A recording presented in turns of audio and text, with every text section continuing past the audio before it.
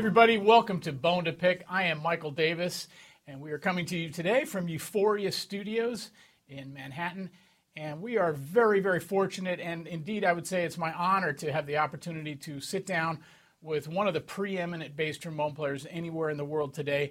And for my money, I would have to call him the greatest orchestral bass trombone player in the history of the instrument, the great Charlie Vernon. In 1986, he followed Ed Kleinhammer, the legendary Ed Kleinhammer, and was appointed bass trombone of the Chicago Symphony Orchestra, a position he still holds. Previous to that, he was in the Philadelphia Orchestra for 5 years, the San Francisco Symphony for a year, and almost a decade with the Baltimore Symphony. He is an internationally acclaimed soloist on bass trombone, tenor trombone, and alto trombone. He's a world-renowned teacher and educator. He's currently the professor of trombone at DePaul University in Chicago. And I'm honored also that he was willing to play on a project I did many years ago called Brass Nation, and his playing was an absolute standout on the record. And he is also an avid swimmer and member of the Evanston Masters swim team. The great Charlie Vernon. Charlie, thank you so much for being with us today. I know you just finished a rehearsal. You ran down here and you're running back to Carnegie Hall tonight, so thanks so much for taking the time. Well, thank you. I don't know how to respond to all that, those accolades. It's great to be here, and it's I remember that record fondly. You know, it was all these different brass ensembles, and all of a sudden the Chicago Symphony. It was a different. You know, it was strange. Not that it was bad or anything like that, but it was just we're not accustomed to playing necessarily in a studio like that. Right, so right. It was an amazing experience for me to work with you guys. Needless to say, but. Why don't we start, a little bit at the beginning, and you're growing up in Asheville, North Carolina, and also I was curious to, what made you gravitate to the trombone in those early years? Well, my earliest recollection to this is I came home in the 7th grade. We lived about, 5-6 miles from school, and I walked home with a tenor drum. Without the pad or the thing, the drum guard, walked there beating the drum the whole way. By the time I got home, my leg was just kind of bruised and bleeding and stuff. And my mother saw this and she said, "Take that back." God, And I said, okay, so I took it back. I don't know how I got it back the next day. It's funny how you remember certain things and don't remember most everything else. So I went back, and the band director said, "Well, let's see what we got." And I'll never forget this. He took me in the back of a room, and there was this brown case. Now, maybe it was at one time a black case or maybe a green case or something, but it was brown. And I opened it up, and you remember those Olds trombones, little trombones, Olds it had this green felt. I think the felt was still green, and there was this brown trombone in there. Okay, it wasn't bright and lost a little of its luster. Yeah. And I remember my first reaction was, "Shit, I know what that is." I mean, I knew what the instrument was, and it's like I'd seen it in bands, and wow, and I just this click of, whoa, I know what that is, and then it was that's the way it started, and then I went back home and sat out on the front little porch hill, and just playing away. I've got lots of pictures of me when I was 12 years old, and one of them is in my book. Me going like this, and all the way out and playing this thing. I don't know. I went from that, and then I got a King 3B with an F attachment. That was my first real horn. It's a great horn. I don't know if they make it anymore or something like that, but it was a great horn. So that's the way it started. And I'll have to say that every band rehearsal, every one of them that I ever remember, I was so excited all day long to get ready to go play. And while it was over, I just had so much fun playing. And then the section was over. Then the class was over. And then I had to go do other things, whatever. I was on the swim team and stuff, so, but I just remember that the excitement of how much fun it was to play and just, wow, so it started like that. And through high school, I played lead and everything and the big bands and stuff. It was so much fun. And I knew immediately I didn't know where I was going to do it. I didn't know what I was going to do, whether I was going to be a band director or play in a jazz band or play in an orchestra. I didn't even know much about orchestras at that time. But I knew positively, without any question in my mind, that the trombone was going to be what I was going to be doing. It was not even a thought. It was like, you're just so passionate about it, it didn't matter what anything else was. So that's the one great thing that I'm fortunate in my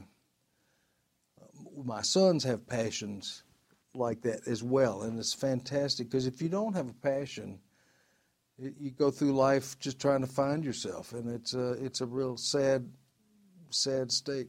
Anyhow, I had this passion. That's great. And you still the great thing is I hear you play today. It's like the same level of passion. I mean, you still bring it all the time. It's great. I try. I mean, it's just tough when you get old like this. Air is not. It sucks. Air is not as good. You run out of air. Have to. Your lungs, instead of being real flexible and stuff, they're like this, trying to get them to get more air in there. And that and the muscles, like the tonguing muscles, I'm the king of double tongue, because I have to do it all the time on things that people wouldn't even dream of doing it. And Gene he got even slower tongue than I do. So we're going da ga da ga da ga da ga da ga da ga da da da da da. I can't, I wouldn't trust myself to go ta ta ta ta unless I really, So that's one of the things that really sucks about getting older, is you had no air and your tongue doesn't move. That's one of the few things, but it has to do with it. There's a lot, but. Well, I'll tell you what. You and Gene are still the best in the business. Well, it's you may be getting older, but it's still tonight, working. Is it tonight? Oh my God! Tonight is a huge Scriabin thing. This piece starts off with us going. And have to play that at least 15 times in the piece. Really, with the basses, cellos, contrabassoon, and us. And it's a constant. Some people call it a tapeworm. I like it better than that. But it's great. It's great. That's awesome. I wish I could hear that. Well, let's. Sorry, I did. No, not at all. That was great. Let's talk. You've had a lot of important mentors and teachers in your career and in life. I know you went to Georgia State, but maybe you could talk. Some of the standouts. Of course, the late great Arnold Jacobs. I know was a major impact on you. You could talk about that a little bit. Okay. At Georgia State University, I studied with William Hill, who was a great teacher, and he would not let me play anything but Arbans and Bordone. I wanted to play all these Picheroux, all these really hard things.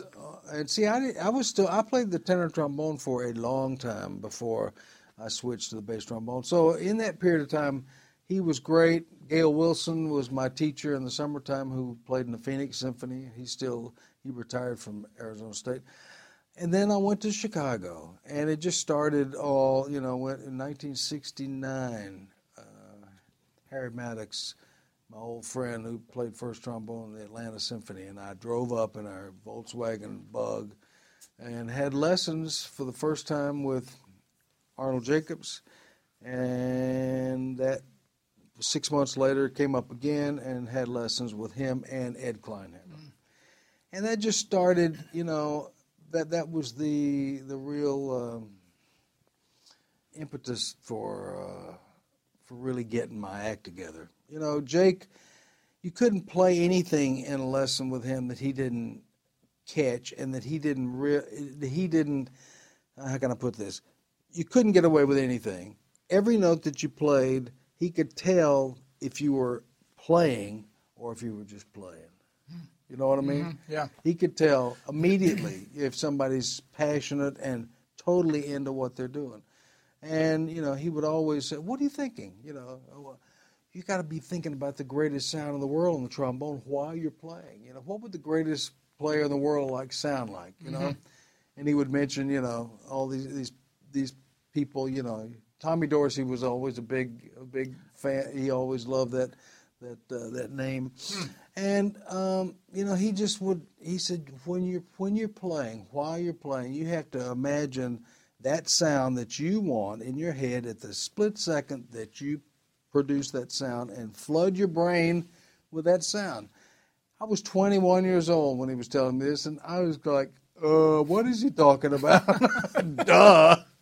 Such a dummy, it would go, I understood the words, but they didn't quite, I didn't get it. So it took me a year after that to where I finally figured out that, oh, wait a minute. You think about the sound that you want and you produce that sound and sing that sound while you're playing. Oh, see, I thought he meant, stupid, that you're sitting around thinking about, oh, what a great sound. I take a breath, boom, like it's going to just appear. Didn't work that way. Anyhow, he was great. He was the nicest man and just a great musician, and just was so inspiring to get me to think about playing great on every note that I played and taking a full breath, whether I needed it or not, and get the breathing apparatus of the playing and buzzing the mouthpiece and all these basic fundamental things that I do to this day, and I'm on my students' butts all the time about it. Yeah. They sit in front of me, and we play back and forth, and buzz the mouthpiece and the whole thing. So Jake was incredible, and Ed was the most supportive and wonderful human being that I think I've ever really known. That guy was just the salt of the earth, and he lived to be 93 years old. I think he was 93, and just great. And his work ethic was unmatched.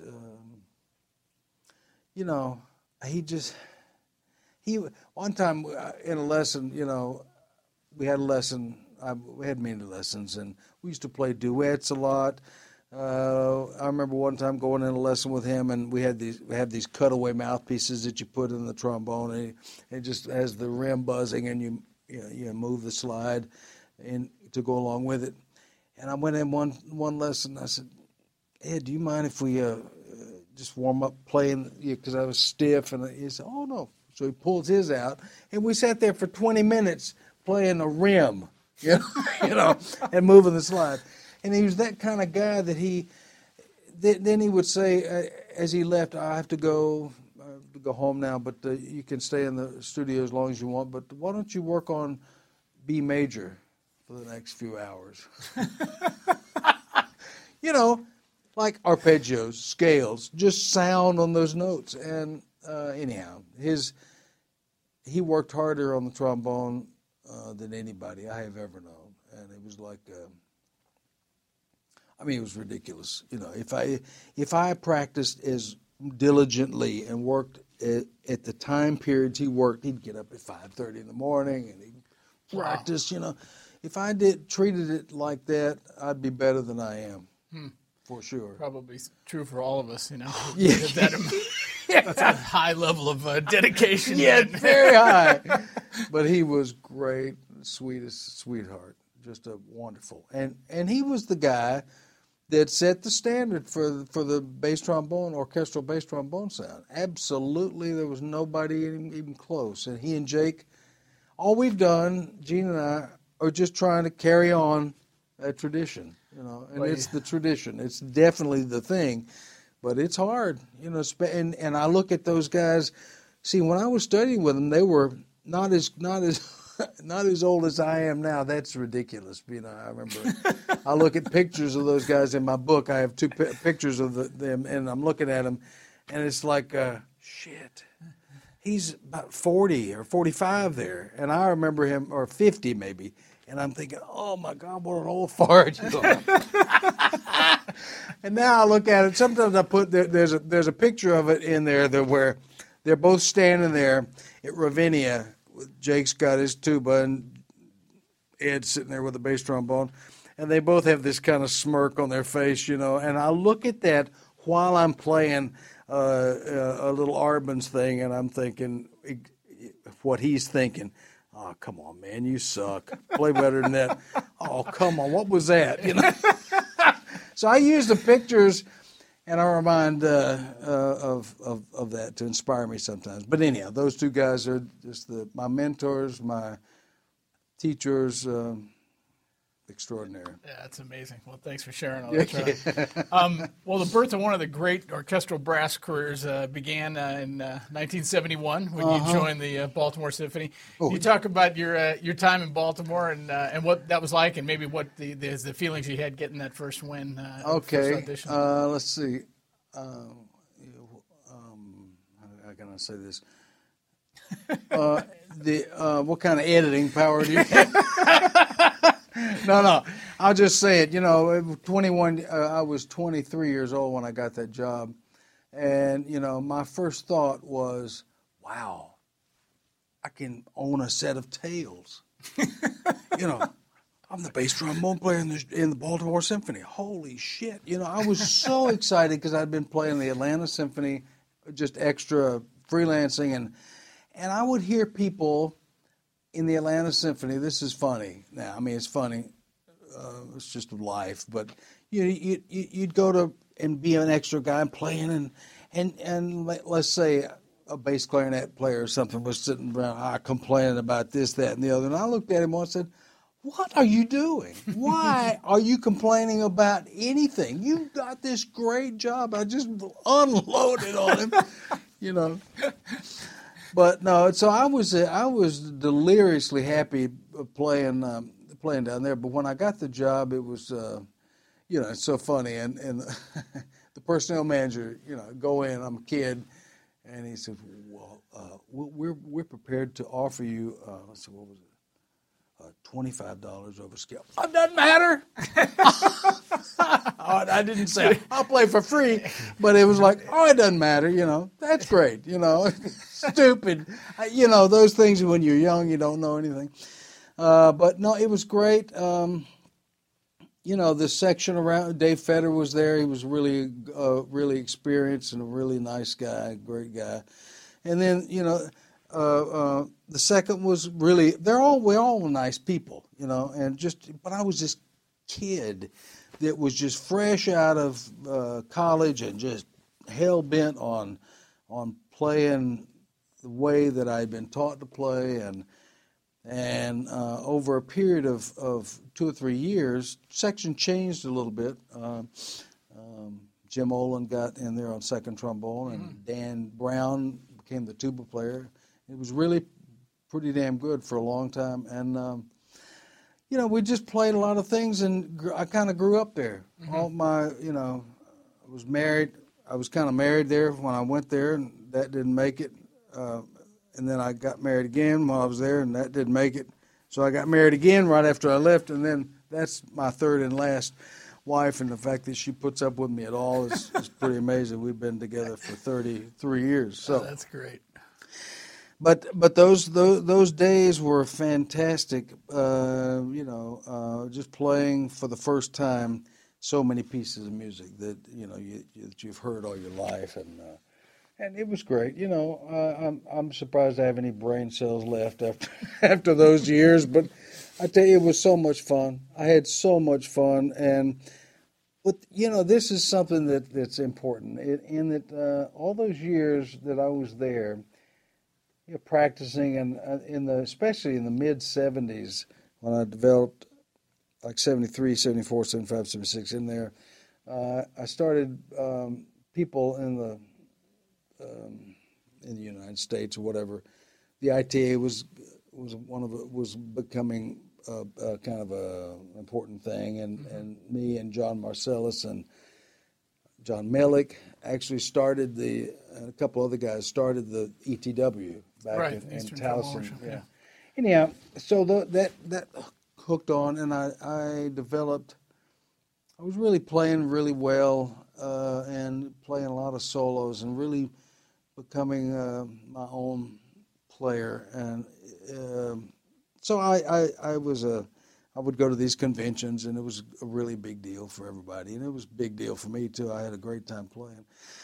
And in the Baltimore Symphony, we were playing great concerts. It was a great orchestra. It is a great orchestra.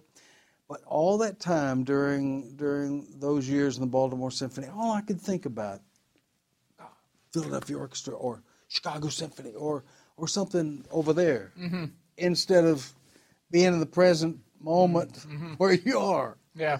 You know, when you're young, you don't know that, and even when you're old, sometimes you don't know that. You know, it's a great piece of advice. I mean, try to live in the moment, because that's all we really have. You know, I mean, it's likely that we're going to have more, but you know, we can only hope. It's only in the moment. But you're right. That's an incredible thing. So that I wish there was some way in my life that at that time when I was healthier and younger and had better lungs and all kinds of things that I could have done, and I wish I'd have done a lot of things. You know, of course, I want a do-over. Is that possible to get a do-over? I want to start over again and go back with what I know now, and man, look out.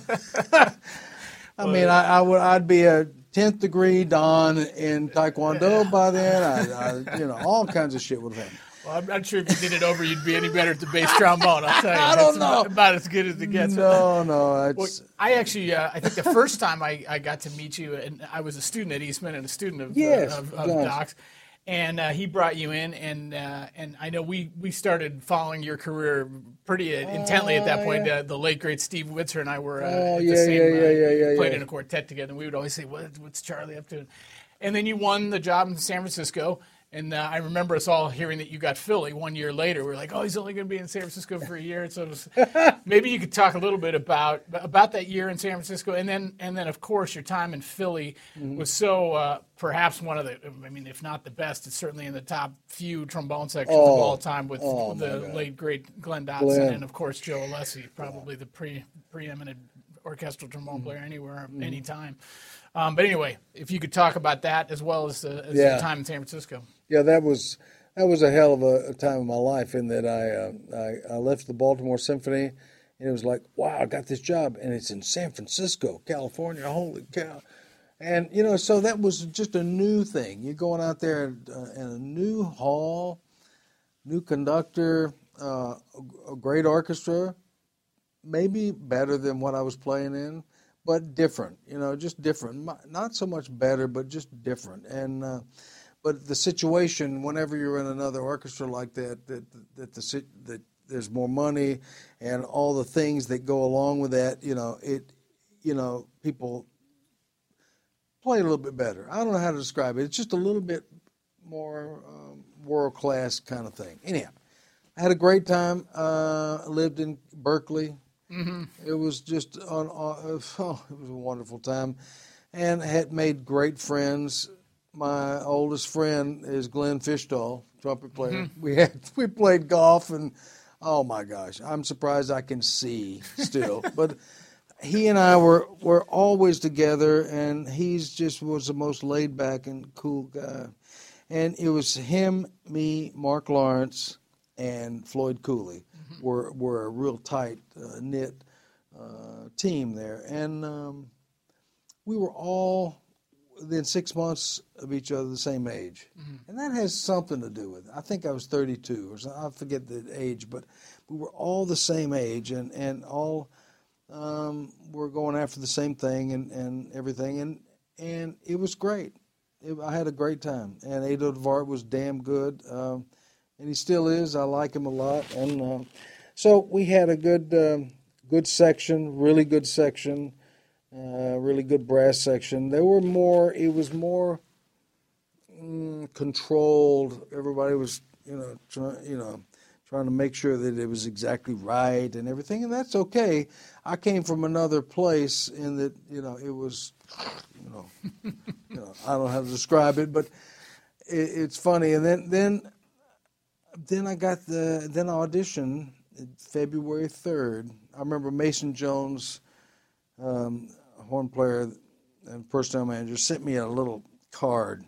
What is it, 4x6 card, just a flat piece of paper with my name and address on the other side. It says February 3rd, 10 o'clock. That's all it was. And so, okay.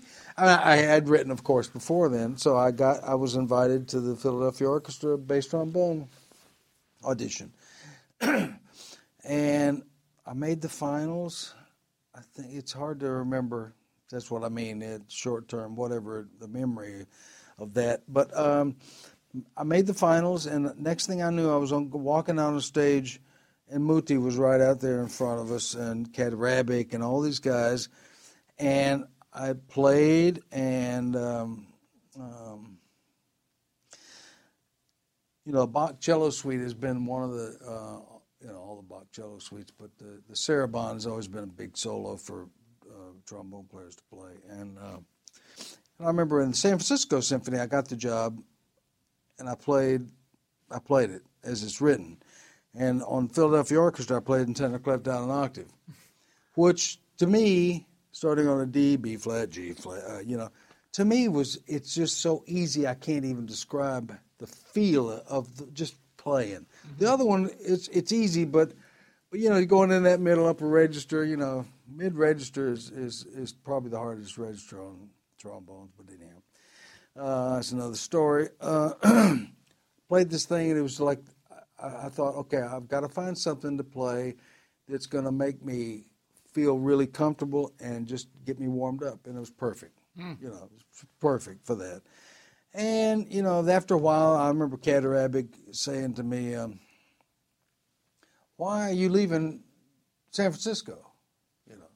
Which is a normal thing. And I look back in my life, I'm thinking, well, why did I do that? But I looked at him and I said, "This is the Philadelphia Orchestra," And so that made a little impression, a good impression, I think. But I got that job, and then because I knew Glenn was there, and I had been listening to recordings of course, he's always been a favorite of mine, and I always were at these trombone conventions. We were together and stuff like that. But then I got that job, and then I heard about this kid in Curtis who got a job playing second trombone there, And so we got there and played, and Muti, so it was Ricardo Muti, holy shit, Glenn Dodson, wow, and this kid on second trombone, and a really good tuba player, but the trombones, it was amazing. And let's see, Dick Woodhams, principal oboe. I would just listen around, and I would hear all these things. And Ormady was the first person I ever played with, actually. He started off. But I was blown away by the difference of the way that we played in San Francisco as the way they played in Philadelphia. Philadelphia it was rank abandon. What was it? Kleinhammer's thing was, a rank abandon. No, I forget the name of it. It's abandon, but controlled abandon. What's that? What is that called? I don't know what that is. Controlled abandon. Anyhow, it was like with control of the sound and stuff like that. But that was, and Joe. All right, okay. See, he was 18 or 19 years old, and Glenn and I used to hammer him all the time, give him shit right and left, especially Glenn. And he called himself, I forget how the terminology, but he's the sponge. You just accept shit between the two of us. Older guy and an older guy, and then this kid in the middle, So, but it was great. We had a lot of fun. We sang in a barbershop quartet, and we played in a barbershop quartet. So Roger Blackburn played trumpet and soprano trombone some. Glenn and Roger sang the lead. Glenn played the lead part and sang the bass. Joe played and sang the baritone part, and I played the bottom part and sang the very top part.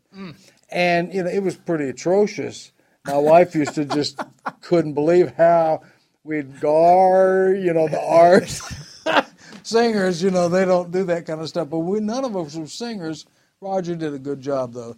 But we had a great time. I was fortunate to have Joe as a Bone to Pick guest for 1 month, and he had equally fond memories of the Barbershop Quartet. We had a great time. It was a great time. And, I've got their videos of it and there's tapes of it and stuff that were just a lot of fun. So, but playing in that section and playing in that orchestra with Muti, he'd look back there and just, this excitement of what he wanted, and rank abandon. I said that already. Shit. Controlled abandon. Controlled abandon. And that's what Kleinhammer always used to talk about, and that's the way we played in Philadelphia Orchestra. It was like, and then Chicago was different. It's a different kind of controlled abandon, but at any rate. But Philadelphia, that was 5 years of still growing, still young, kind of a young kid, I was 30-something, 33, something like that. But that was a great time in my life, and became really close friends with a lot of those people. And then I just had to, when Kleinhammer retired, it was just, I had to do it. I had to try. Yeah. And I was not, there was no special treatment. I had to go through preliminaries and all the same thing. The only good thing about that was that the preliminary was on the day before or something like that of the finals. So they, when somebody has a big job, they kind of let you, but you still have to play behind the screen and go through the stuff. And I got in and then got the job. Holy cow. But Muti didn't like that. And we have... Well, we were talking before the interview about your relationship with Muti, and it's a perfect segue into now. But let's talk about Chicago. Your time there, obviously, following Ed Kleinhammer must have been an unbelievable thrill for you, and also, of course, I mean, all due respect to all the great brass sections in all the orchestras of the world, but certainly Chicago has to be considered, if not the greatest, in the handful of the greatest brass sections ever. But it must have been a thrill to be playing with Bud Herseth and all the great players that you got to play with there. But anyway, talk to us about Chicago Symphony and also about your relationship. Let me get into that a little bit. So when I got the job, and it was so funny, we were doing in Philadelphia all this stuff, and I was playing the fourth trombone part, which it should be on a trombone of some sort. Instead of this stupid chimbasa. Okay, but that's another story. Okay, he and I are having a little tussle with that right now. But but I remember doing this on just the bass trombone, and rehearsal was over, and he looked back at me, and he went, "I know." I think he said, "I know," and then he walked off. And he knew that I was going to Chicago the next day to audition, and we had talked about it, and I had told him, I said, Maestro, it has nothing to do with you. This is just something I have to do. I have to try. I'm probably not going to get it, but I have to try. And then I went and I got it. Holy cow! What a miracle it is! It's predestined. I'm convinced of that. That it's all. It's a force of destiny, kind of like it is with he being in the Chicago Symphony's music director. But anyhow, so I got it, and then we went through Chicago Symphony, Philadelphia Orchestra, Chicago Symphony, negotiating, Philadelphia Orchestra, Chicago Symphony wouldn't budge at a certain point. But I knew that there was a certain point where I knew, and all those meetings we had, I must have had a dozen things with Muti, trying him trying to talk me out of doing it, and it was always, but it's anyhow, it's hard to explain. But we became where I could talk to him as a human being, and we became acquaintances, friends over those 4 or 5 years, and where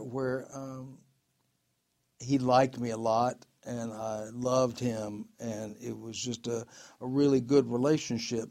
And when I left, he was hurt a little bit, but he did understand, I hope.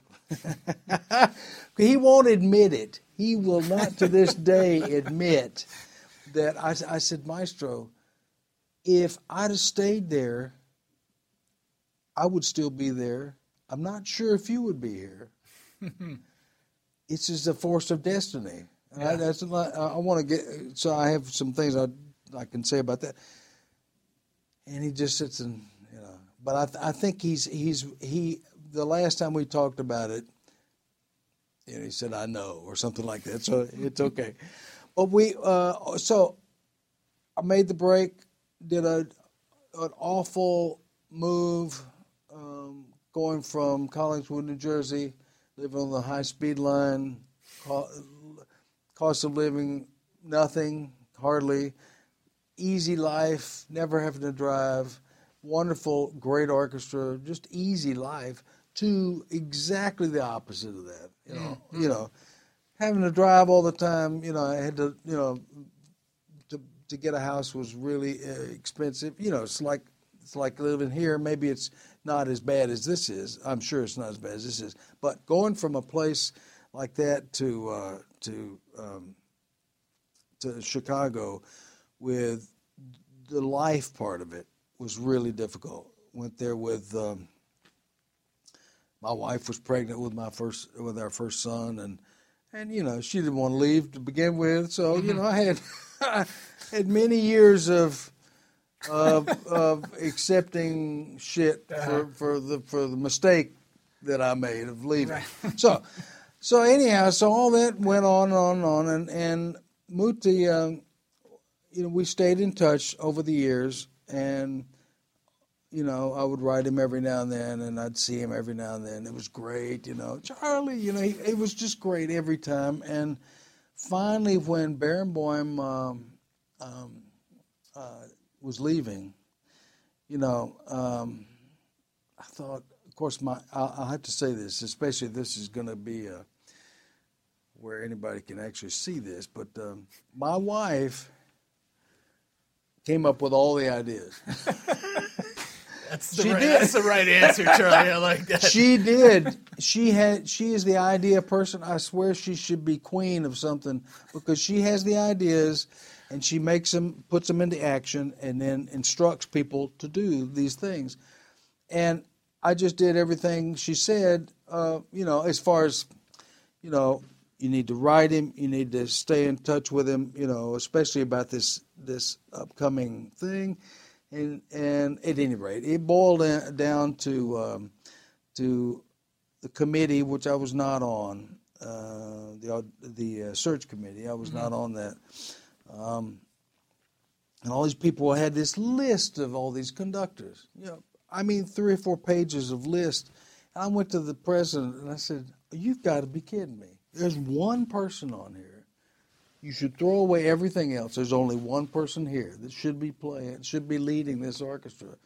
And they all listened to me a little bit. "Oh, yeah, and we'll try, And so I thought to myself, forget this. I'm going in the back door. And so I proceeded to really try to court him, and, just these little things. And then after a while, he finally came and conducted us, and the orchestra fell in love with him, And I was thinking, well, they should, That was not a surprise to me. And everybody was going, "Wow, he's great." And I said, "No shit, he's great."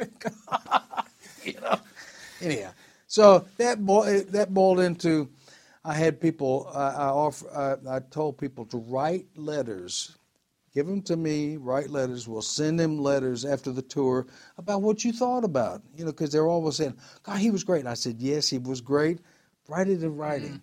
So I collected all these letters from 80 or 90 people, and I had a big poster made up of, said, La Forza del Destino, picture of him, Chicago Symphony, a big thing, and all kinds of other cards and things that I would send with having the orchestra sign the card, to get well card, and putting a little space up at the top that I said, well, there's going to be a get well card there, and so nobody signed it, so I had a picture.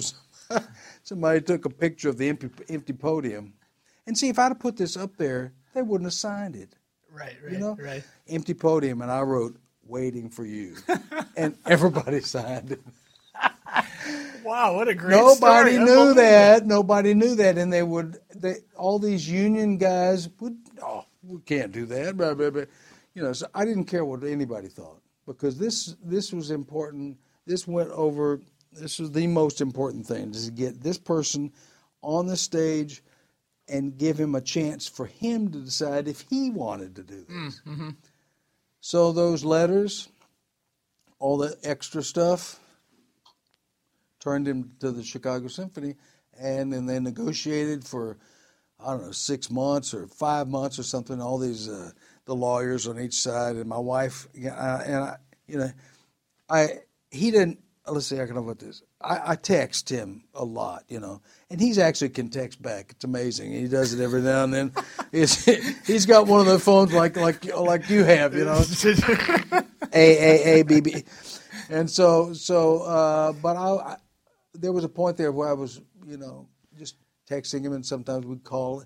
After about 4 or 5 texts, he would call me, which was great, and just talk about different things, because I always wanted him to know what was going on here, what he should be aware of, right. Just general helping him in that way, not a negative thing, but just because I wanted him here. I didn't care what it took to get that to happen. Then all of a sudden there was silence, and I kept saying, Allison, I just want to text him. No, don't text him. There's something going on. And she convinced me not to communicate for a few months with him. And the next thing I knew, I get a call from the president of the orchestra that said, Charlie, you might want to come down on Monday afternoon. And my first thought was, Monday? That's our day off. I don't want to go down. And then right after that, they sent a message to the entire orchestra, email or something, for everybody to come down on Monday. And Allison said, there's something up. So I'll never forget walking downstairs. John, the personnel manager, John Deverman, he saw me walking by, and he turned his computer screen around and said, Riccardo Muti is named new music director of Chicago Symphony. And I just sat down and cried like a baby.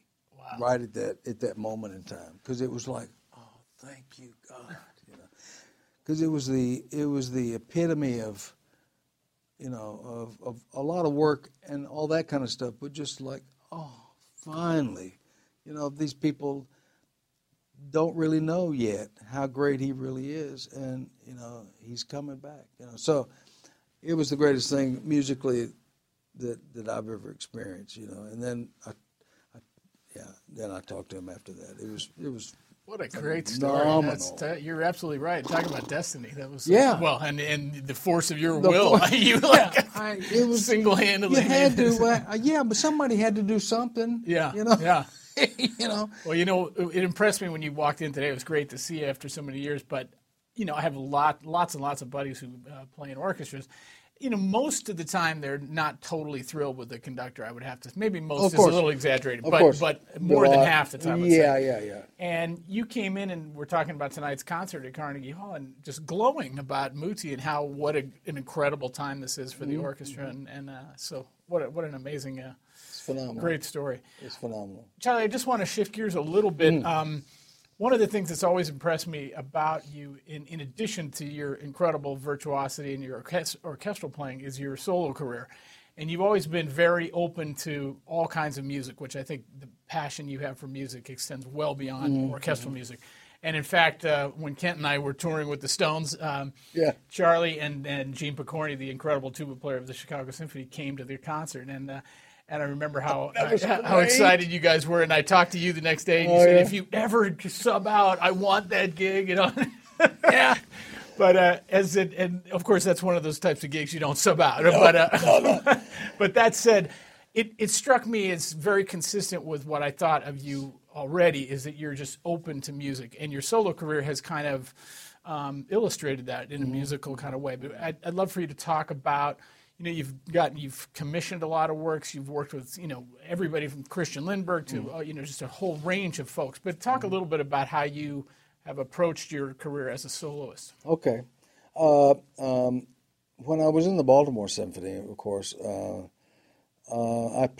remember one year, I think I played about 30 recitals in 1 year once. That's a lot. Yeah. And now I'm lucky to, do a recital every 2 years or something like that. No, not really. But but I was always wanted to put the bass trombone, especially out there in that solo way, because, I had something I had to say, and I wanted to do it with that kind of sound and way of playing. And I have to say, going back just a little bit backward, when I got in the Chicago Symphony, and I sat on the stage, and I sat there, and there's Arnold Jacobs sitting right there, my teacher. Mm-hmm. Holy cow. Frank Crisfulli is right there. Jay, right there. Herseth, right there. It's like Clevenger right in front of my face. It was unbelievable. It was like Philadelphia Orchestra was incredibly great, and then all of a sudden I was sitting there in this world-class place that we all dreamed about from the earliest ages of what it would be like to play in the Chicago Symphony. And I have to say, it was the easiest thing I've ever done. You sit there and you just play. Wow. And you fit in. I mean, it's like, it's different than any place else, And, I've played in all these other orchestras, and I've played in the Boston Symphony, just subbing. Doug was sick once, and I played, and it seems to me I played a couple other places too. I played a few places, but Chicago is the easiest one to play in. So, at any rate, that's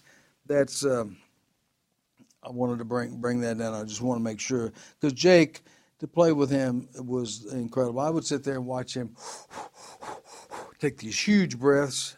I mean, he didn't have much air, so he would just suck air from his lips.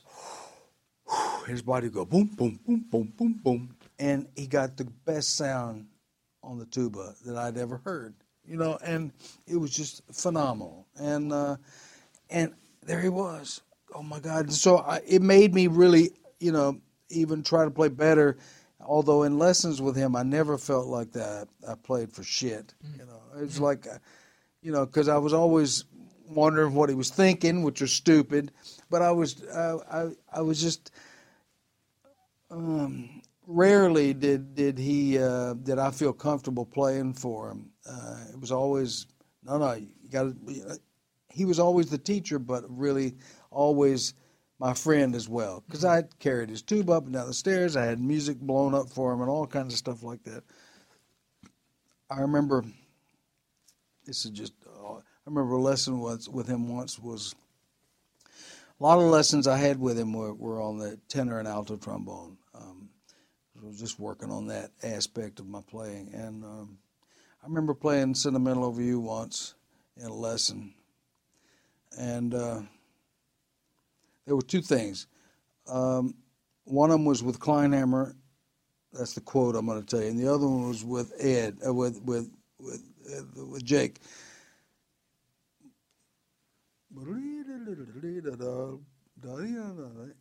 Some of these, like B to F sharp, slurs weren't as good, and I would screw them up every time. There was always something right there towards the end where B to F sharp, B, something could have been smoother.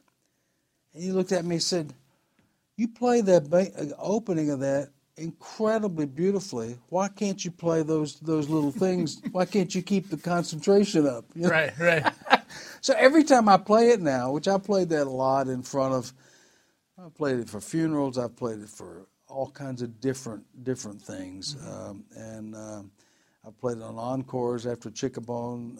I played it a bunch of times. And every time I get to that part, I think about what he said. And Ed was so nice. Once I played it for him, and he said, Tommy wishes he could have done it that good, or something like that. Awesome. I'm going, holy shit, I mean, it was just his opinion at the time. Anyhow, so as far as the solo stuff goes, I would always play recitals, and I'd always go to these big conventions. And it's funny now, the older you get, it's the political part of these conventions changes. There was a part there where it was, new stars, and then there was a part where it was college teachers, and then it's changed around a lot, and it's how much ass you kiss, or Yeah. I mean, they're nice guys, and I love them. But it was a fantastic place to go and play the bass trombone, especially that in front of all these people and that have never heard that kind of sound necessarily. Mm-hmm. So that was, and I always, I had played a bunch of standard solos on the tenor trombone and stuff with bands and a couple with orchestras earlier on. But the bass trombone just didn't have the music. It's been maddening. So I'd play pieces. I remember John Swallow walking off stage. I walked off stage after playing the Spillman bass trombone concerto, which is not a great piece, but it's great for your playing for a bass trombone because it doesn't go any above F above the staff and goes down to pedal C. If you do the things you want to do, and all this stuff. It's really exceptionally fine for playing. Kind of like Eric Uwezin's music is wonderful for your chops. It's because when he sings in that baritone voice range, when he composes, and so much of it goes into the that lower partial, the one below, and right in the middle register that most tenor trombone players have difficulty with, which this is why I'm on their case all the time. Okay, but these pieces, there were not very many. So John, as I walked off, said, when are you going to find something that's really a great piece of music? Why waste your time with this? And I said, well, John, it's like, give me something else. Yeah, yeah. And so there hasn't been. Ellen Swillig wrote me a concerto. Frank Siekman wrote me a concerto, and Christian Lindberg wrote this incredible piece that I play. I've played it 24 times now. Is that right? Wow. Yeah. That's incredible. It's awesome. Yeah, no, I know. It's and an awesome piece. I plan to play keep on playing it. I've got a wind ensemble arrangement of it, and I've got a brass band arrangement. I'd love to play that. I played it once in the brass band. It's Chickabone Checkout. It's by Christian Lindberg for alto, tenor, and bass trombone, and switching back and forth. And so what he did for me on this piece is gives me an opportunity to do so much of the things that I can do but never get a chance to do. Mm-hmm. I mean, like to play Schumann, to play Renish. I played it once in my life on the alto trombone. It's fantastic. It's easier than playing the bass trombone part of it, but that's another story. I mean, it doesn't take any air. Anyhow, but Christian wrote these things. It was so funny the way he wrote it. He said, I told him, I said, wow, would you consider writing me a bass trombone concerto? It's just, we need something on the bass trombone. There's not anything great that I've found that I can play yet. There's a Schneider. There are some good pieces, but I haven't experienced them yet. There are some, but I don't think there's anything great yet. But anyhow, I said, maybe. And I showed him all the things I'd like, at least things to put in there if you could, and things to avoid, So we spent a lot of time later on, videotaping me playing all the instruments. But while we were in that first conversation, and while you're at it, maybe throw in something on the alto trombone, really high and soft and some beautiful thing, and then maybe on the tenor a ballad or something, and some really low notes, loud notes on the tenor trombone that is going to kind of limit who can play it. Also, I was just going to say, we've narrowed it down to one person who can play this now. No, that's another story. But so at any rate, and next thing I knew, since 2003, 2006, in those 3 years, he would send me little bits and pieces and, have me choose this and that and other. And finally, the thing that was phenomenal, and this is one of the coolest things, is the way he wrote it. He would say, "What's your favorite note to play loud on the bass trombone?" And we're filming and stuff. And I said, "Well, low C, and I said, I can play it for 2 beats, really loud, or let's say pedal F or pedal D. Got 1 beat, Christian. You don't write it for a whole note with 3 Fs under it. It's just not going to happen. So when you write these things, that's it. That's all you got." So he wrote everything custom for me, as far as the notes that took a lot of air and the loud things. And the soft things, I told him what registers sounds great in the bass trombone, and just that middle low register. And then he said, "What's your favorite note what's your favorite notes on the tenor trombone? What place do you call?" He said he called it the cantilena. I'm not sure, just a singing register. And I said, maybe up to C sharp or E flat or something like that, just in that octave, soft and smooth. That's fine. You can go higher than that if you want.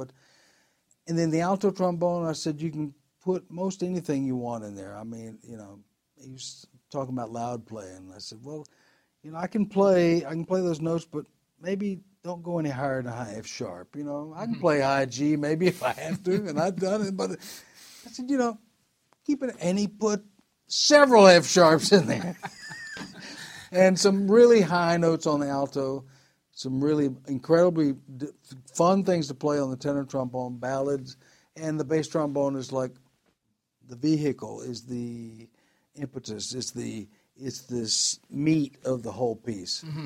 There are people that can play all 3 instruments, right? And there's some that can actually maybe even go through the piece and possibly play one after another like that. It's the level of how they play the bass trombone is the real key thing. Yeah. A lot of trombone players can play the tenor trombone stuff nowadays, even with pedal F really loud and stuff like that, low Ds and stuff. But and the alto trombone, there are a lot of people that can probably play that. But to play the bass trombone the way it should be played and to put them all together, that's another thing. Now, the reason it works so well for me, and it might not work well for other people, in that he wrote these. He never took me. In other words, start off with this screaming alto trombone stuff.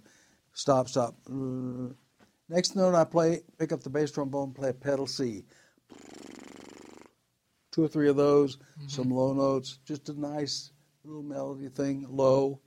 Put it down, pick up the tenor trombone, ba-da-dee-da, not the F, not the C, but starting on a C. So it started like up in here in this register, then it went way here, then the piece started right there. It didn't start in the register like that middle register on the tenor trombone. It started up higher.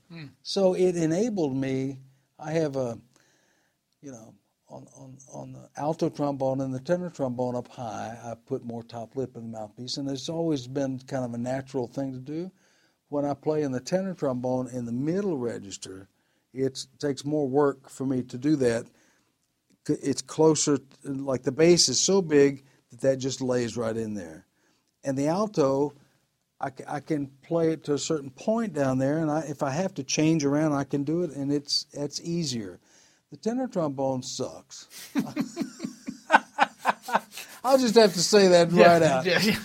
When I prepare, and I've played this 25 times, 24 times, I practice the tenor trombone more than any of the other instruments to get ready for this, and there's much more to play on the bass and the alto than the tenor. The tenor's got two movements that kind of coincide, but they are in and out of this kind of middle register. And to start off in a place that's high on it, it was fantastic. And then there's all this ballad stuff, and then you got to go boom, all this kind of middle low stuff. It takes me more time. It's because the mouthpiece is just smaller, and I have to work. I have to practice it more, which I didn't intend for this to happen. Christian's not part of the deal. No, he screwed that up. But then you play that for a while, and then all of a sudden, bass trombone's like, oh, God, that feels so good. And then play that for a long time. And this is the interesting thing. You're playing all this crazy shit, all this low stuff, fast, low. All of a sudden, there's this it's called Morning with Orange Juice, and this beautiful muted brass chord and strings come in all of a sudden on this F. Let's see. Note do I come in on? A. Come in on a high A. Up to a D. And it's like it's the third. What's the third of the chord? If that's an A, it's an F7 chord. Okay, so it's a beautiful chord coming on. And pick up the alto trombone, put it right in that spot, and play that A. Boy, it's the easiest thing I've ever done in my life. It doesn't make any sense. It's because of all that other stuff here, and then all of a sudden, fresh meat. Okay, so I play this, and then in the middle of that, it gets hard because it's high and it gets loud and stuff. But it's okay. Then put it down, play bass trombone again. Turn the page. Trombones are walking behind me. They're playing all this stuff. We're going to do a trio. And I turn the page, pick up the alto trombone, and play about a line. And then I'm thinking, holy shit. Now it's beginning. I'm beginning to get tired. That's 20 minutes into it. But it was masterfully crafted for my mouth by Christian Lindberg. Wow. It's unbelievable. Ellen Swillig didn't, it wasn't masterful. It was hard, and it was just all the things. It takes much more practice and energy for me to play that piece than it does for the Christian's piece, which people would never believe that in their wildest dreams. Yeah, well, with all that insight, I see exactly what you're saying. I do have to add that I can't remember which ITA I heard you at, but when you did a recital and you played bass trombone, alto, and tenor on consecutive pieces. Yes, that was. And it still blows my mind. I mean, it's just, and if I heard one of those pieces individually, I would say, well, the guy's an alto trombone player, Yeah. But meanwhile, it's Charlie Vernon. So we should all look out for that piece because that sounds like something really special, something great for the great trombone repertoire. Yeah, and I've been fortunate enough to play it enough to where I played with a Navy band the last few times, and played at Monterey Symphony. I've played in just different places, and it blows everybody away. And I wear this zoot suit. Yeah, I've seen that. Oh, man, it's great. And so I rented that, and then when I showed them a picture of the New York Times of me in it to the people who I rented it, they said, okay, it's yours. Yeah. So I've had it altered a little bit, and it's fantastic. My wife won't let me wear anything else. I thought about getting a black one, but it's perfect, So, but that's an unusual. I just wish that somebody would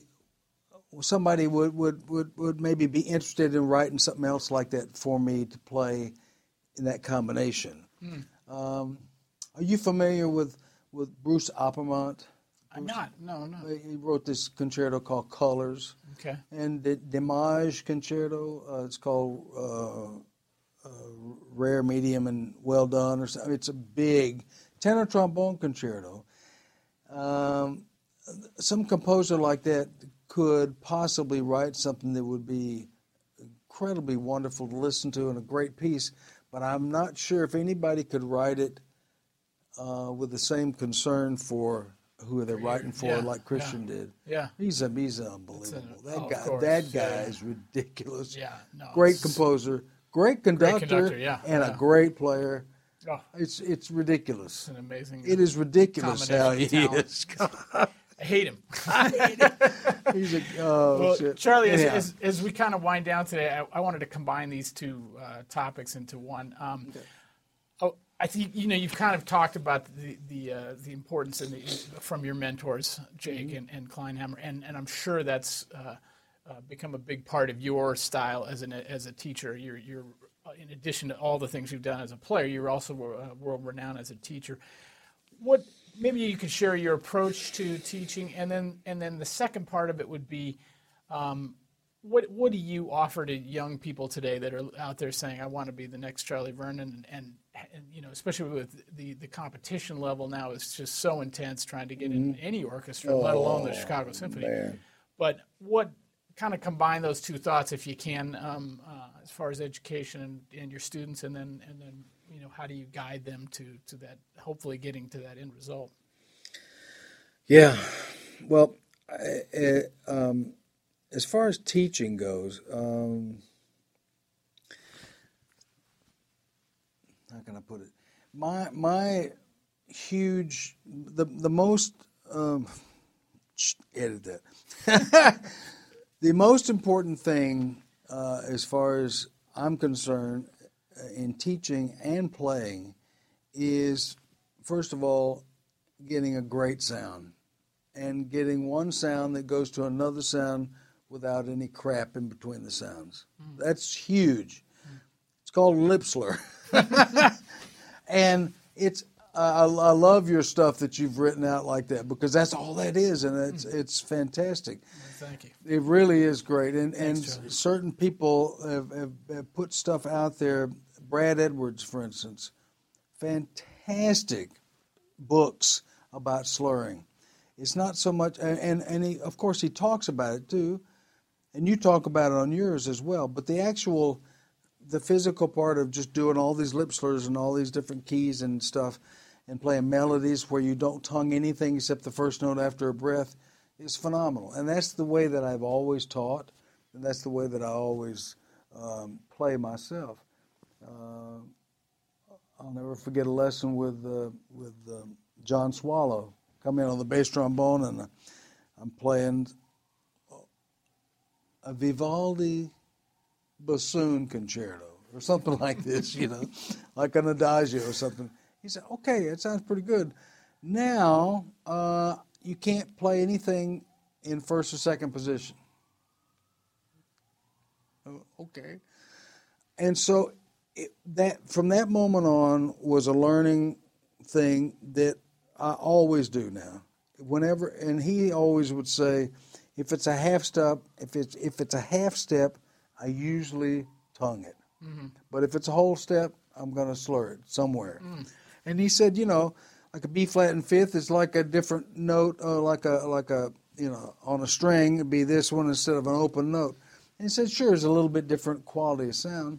And there is a little bit of difference, but in certain ways, certain places, out front, nobody can tell the difference in a recital or something like that. But the main reason he wanted you to do it was to have your lips singing from note to note with no tongue in there. So it would be this constant buzz with your lips. And so my huge thing nowadays, and it's always been this way, but I've finally been able to, I'd go to these master classes, or these big clinics, or these conventions, and in my 20s, just foaming at the mouth about this and that and the other, and I'd be over here, and I'd remember. So I've really done pretty good at pulling it together. And I've come up with this idea, and all it is get a great sound on the trombone in your mind, and at the moment that you play, you sing that sound. That's the first thing. The other thing is that you can't get a sound on the trombone that's any good unless you take a full breath, unless there's a flow of air underneath it. So you got this sound going in your head, and you got this air that's underneath the sound. And then the next thing is the rhythm, because the rhythm shows you when to do stuff. Mm-hmm. It shows you when to move your lips in a lip slur. Okay, you know this, but it shows you when to move your lips, because you're always in a lip slur. You're buzzing the note, and you buzz right down to the pitch, and it goes right in time. The tongue, when you do have to tongue, goes in time with the buzz. So you got two things going: buzz and lip tongue when you're tonguing. And the one that's the most pain in the ass that people screw up the most is the slide. Mm-hmm. The slide's got to go in time. It doesn't go like that, and it doesn't go like this. It goes boom, boom, boom, boom. So all those three things, and this is the fourth one. I did something stupid yesterday with that. Anyhow, thumb, or these. Let's say this is number 4, or the valves on a trombone, valve, whatever. They have to go exactly with the rhythm. So the rhythm shows you where to play, what to do. The air supports the sound that you're playing, and the tone quality and the tone quality and the driver of the truck, the musician that's leading all this, is in charge, and that's the artistic part of it. Mm. So in my teaching, there are those four, and mainly those three things. And when you have students and they can't do a normal lip slur, just B flat, F, B flat. They can't, it's all over the place. It's because, first of all, air is not going through the notes. And the second of all, the buzz of the note could be better, just an individual buzz on the note. But the next thing is getting that buzz to go with your lips to choom. Jake would always talk about it like it's a real fast lip gliss, but like that.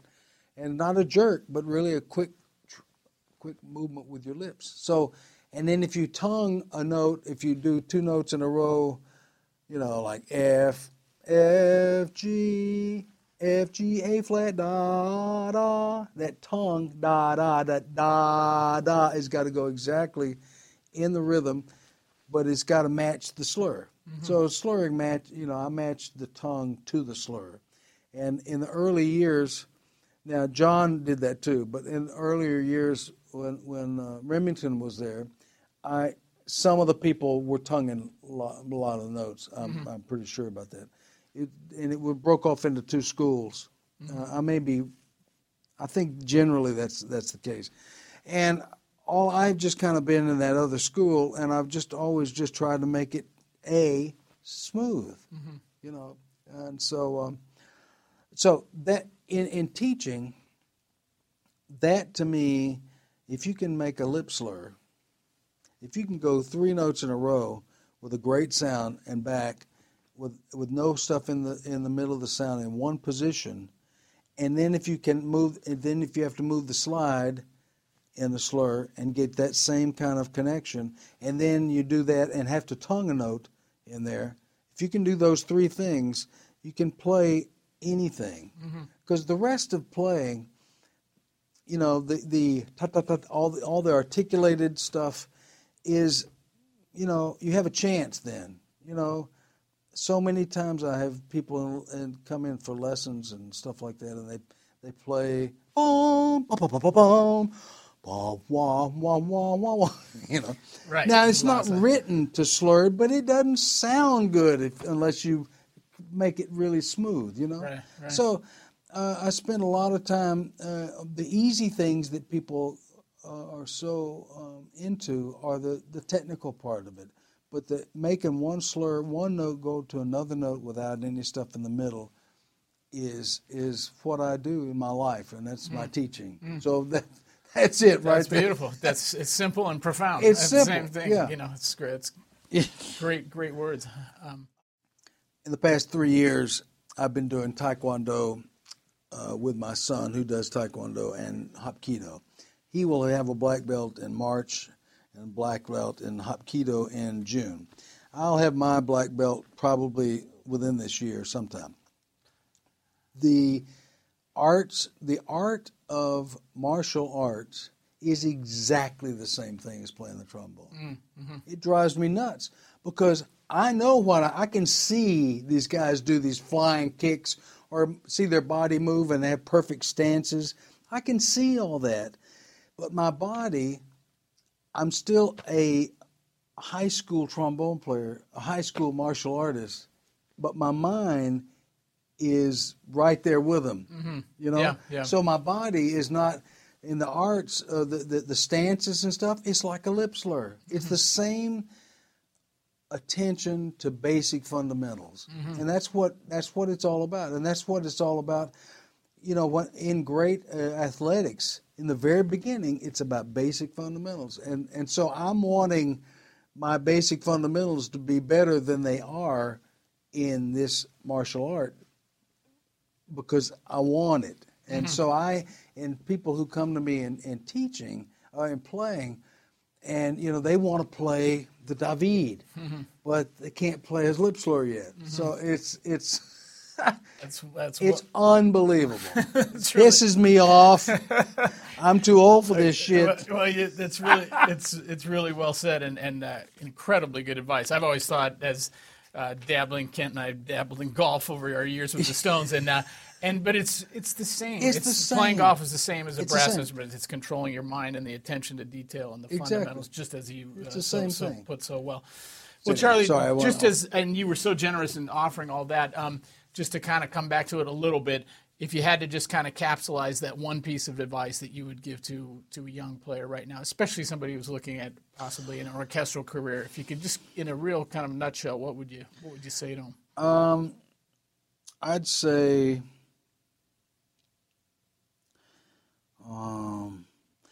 I would say the first thing that in an audition or in any kind of a situation, the very first thing that people are going to hear is the tone quality.